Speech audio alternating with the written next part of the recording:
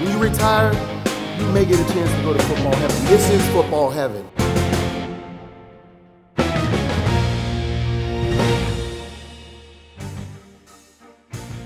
Hey guys, welcome to The Mission. I'm your host, Jameer Howerton, and I am super pumped to have you guys joining us here today. As I mentioned, over the course of these next few episodes, we're going to get the golden opportunity to catch up with Hall of Famers that had a chance to welcome in the new 2022 class into the Pro Football Hall of Fame. You know, it was really big on how we were going to the Pro Football Hall of Fame was going to usher in the new class. And it's been a great experience as we see these stories unfold.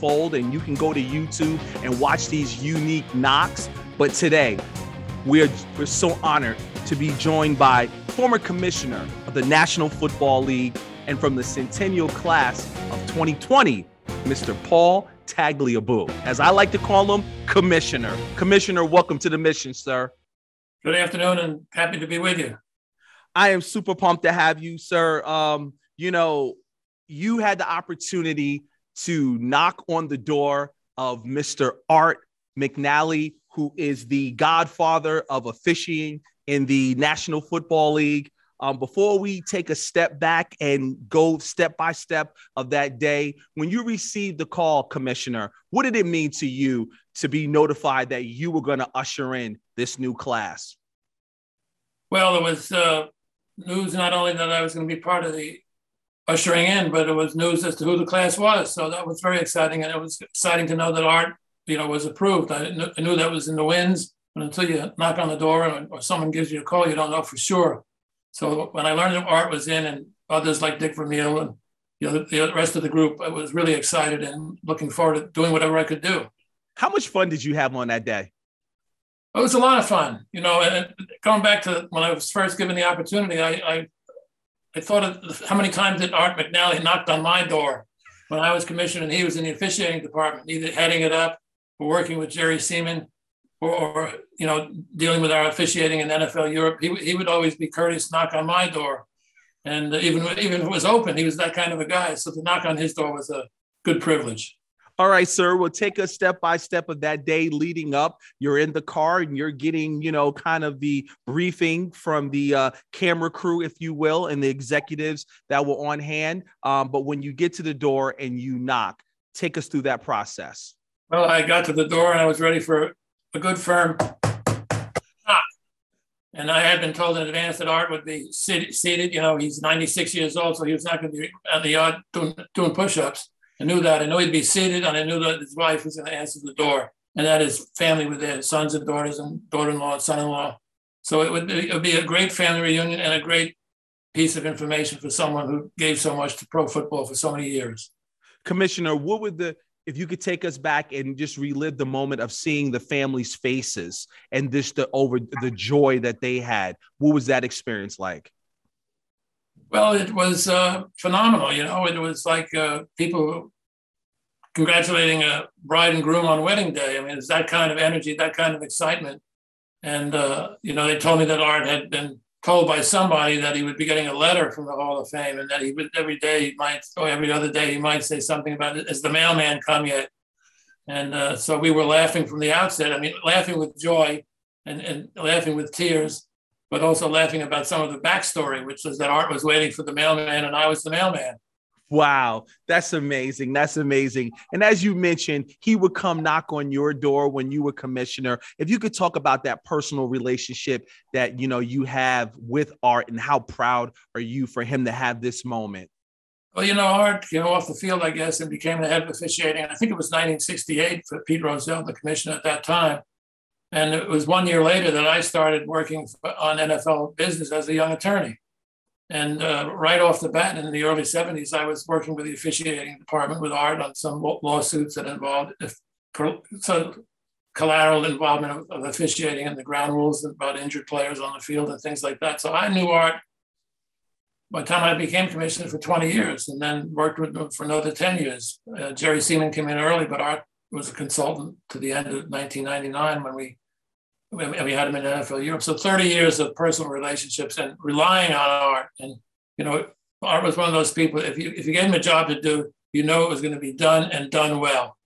And he also was deferential in the sense that he appreciated that there was so much going on in the league with 32 teams and so many different relationships, that the commissioner's time was valuable as he saw it, but it was always valuable to get him in the room and hear him firsthand talk about what's going on the field with the officials. When you look back at Art's career, what are some of the things that he displayed that you knew one day he would be recognized by the Pro Football Hall of Fame and be in the Hall of Fame? I think it was, his integrity and his in-depth understanding of the game and of the rules of the game and of the complexity of officiating. It's easy to look at a football game and say, well, they blew that call, they blew this call. But when you really understand, and I used to go to training camp and ask coaches, or sometimes officials were at training camp during the summer to work with the players. And I'd stand on the sideline with an official or a group of officials and say, tell me what you're looking at. Well, it's not easy even to see who you're looking at, but to follow it. And then when there's an interception or a fumble and the traffic goes from this direction to that direction, it is so complicated and covering such a big field. But Art understood that, and he could simplify it for people, and he could assure people that it was being done in the right way to ensure integrity in the calls. And then his integrity in explaining the calls to coaches and others was phenomenal. What type of man was he off the field, sir? Well, he was a serious family man. I mean, he didn't hang around and go to the bars at night. When he was finished working, he got on the train and went home, or he went to the hotel and slept overnight, maybe at the Yale Club or something like that, where we had officials stay from time to time because it was 2 blocks from the league office. So he was, from my perspective, he was a full-time worker and then some. And long hours were a part of his gig. He knew that. And he knew that the coaches were working long hours. His own people were working long hours. He was there when he instituted the idea of every official getting a report every week. And to do that, to look at every game film on Monday and Tuesday, 16 games, many weeks, and then have a report for every official and every crew going back by early Wednesday maybe, and then working with the officials to talk to them about what was in their report that was good or maybe indifferent or maybe not so good. It's a time-consuming job, and he recognized that. So there's not a lot of time to think about going to see a Knicks game or going to see a Yankees game during the playoffs. That was not Art. You mentioned indifferent, and Commissioner, if you don't mind sharing, if you would, some of those challenging conversations that, you may have had to have, with Art regarding a call or a blown call, a missed call or whatever, or something that should have been called. Early on, my first few years as commissioner, maybe my first year as commissioner, I had a conversation with Bill Walsh. He was in to see me and talk about various things. And I remember one of the things he said was that you need to review the officiating in every game, but you need to know the difference between a complaint from a team that won and a complaint from a team that lost. And he said, if a team won a game and they're complaining about the officiating, that's a very serious thing, because they're not trying to lay off responsibility on someone else. It's inevitable if you've lost. You're looking to figure out why, and sometimes you feel, well, we got a short end of the stick with the officiating. So there were many moments where Art and later Jerry Seaman would have to come in and sit with me, and Roger Goodell at the time was dealing with football operations, and really go through film and look at a play, not just once, but maybe 8 or 10 times, and explain me, well, you say they got it half right, which half they get right and which half did they get wrong? And sometimes it was just a delay in reaching a conclusion. But there was always that kind of a session almost every week. There were a few, we got to the point where on Monday morning, I would get a report and say, here's the 4 or 5 plays that you're going to have to spend time on today with the officiating department. There might be 20 others that you could put off till Tuesday, but on Monday, you got to deal with these because the teams need to know, the players need to know, the coaches, the owners need to know, and the public needs to know what went wrong and why, if it went wrong. Right. Wow. And Commissioner, when you look at this year's class in Tony Baselli, Cliff Branch, Leroy Butler, we're talking about Mr. Art McNally, Sam Mills, Richard Seymour, Dick Vermeil, and Bryant Young. How proud are you of these men to be in the Pro Football Hall of Fame? Well, it's really an amazing group. Every year it's an amazing group. But, I was the commissioner when some of these young men then came into the league. I mean, Baselli came in with Jacksonville. That was obviously an expansion team. So I had already been the commissioner 5 years or so before he came in with Jacksonville. And Sam Mills, same thing with Carolina. And of course, Dick Vermeil was very visible in pro football before I was the commissioner.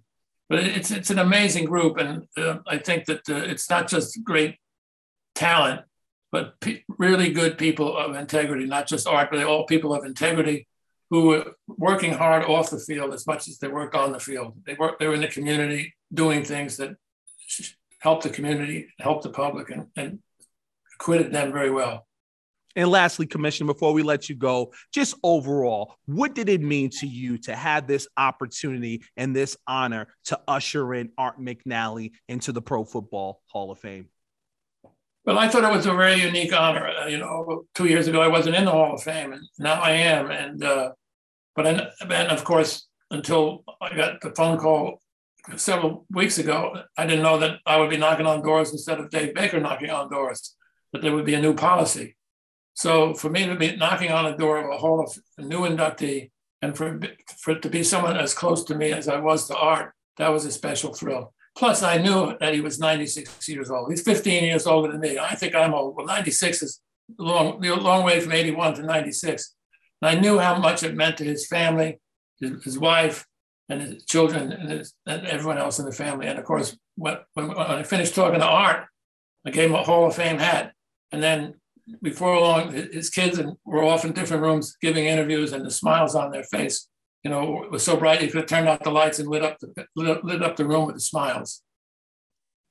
Well, Commissioner Tagliabue, we thank you so much for giving us your time and reliving that moment of ushering in Pro Football Hall of Famer and from the class of 2022, Mr. Art McNally. Thank you, Commissioner Tagliabue. Thank you very much. Glad to do it. What an amazing story. And we want to thank you for joining us right here on The Mission. Former NFL's VP of officiating from 2013 to 2017, Mr. Dean Blandino had this to say about Mr. McNally. His integrity is second to none, and there isn't a person alive who has contributed more to the NFL over a longer period of time than Art. And basically, that is what Commissioner Tagliabue was saying during this episode of The Mission. And once again, we thank you so much. And don't forget, you can shop for exclusive class of 2022 gear online at profootballhof.com. Well, once again, thank you for joining us right here on The Mission. Next episode, we're going to get a chance to hear from Pro Football Hall of Famer Anthony Munoz as he knocked on the door of Tony Baselli. I'm Jameer Howerton. We'll see you next time.